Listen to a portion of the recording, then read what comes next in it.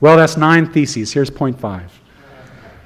Yeah, I referred to this before, so I only need to make half a point of it now.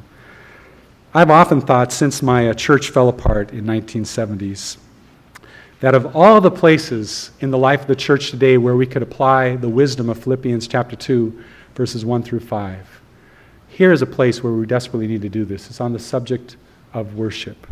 Let me read this passage to you. Philippians 2, 1 through 5. Here's the way I would phrase the half a thesis. The church at worship must obey.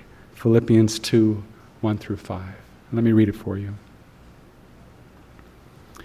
If you have any encouragement from being united with Christ, if any comfort from his love, if any fellowship with the Spirit, if any tenderness and compassion, then make my joy complete by being like-minded, having the same love, being one in spirit and purpose.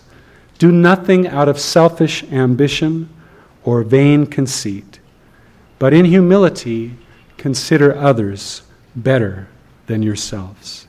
Each of you should look not only to your own interest, but also to the interest of others. Your attitude should be the same as that of Christ Jesus. Amen. I often think what my own church in the 1970s would have looked like if we had pondered that passage and chosen to obey it. And I wonder what our churches would look like today. Not only in the subject area of worship, of course, but especially there. That's on my mind. And may the Lord help us in that direction.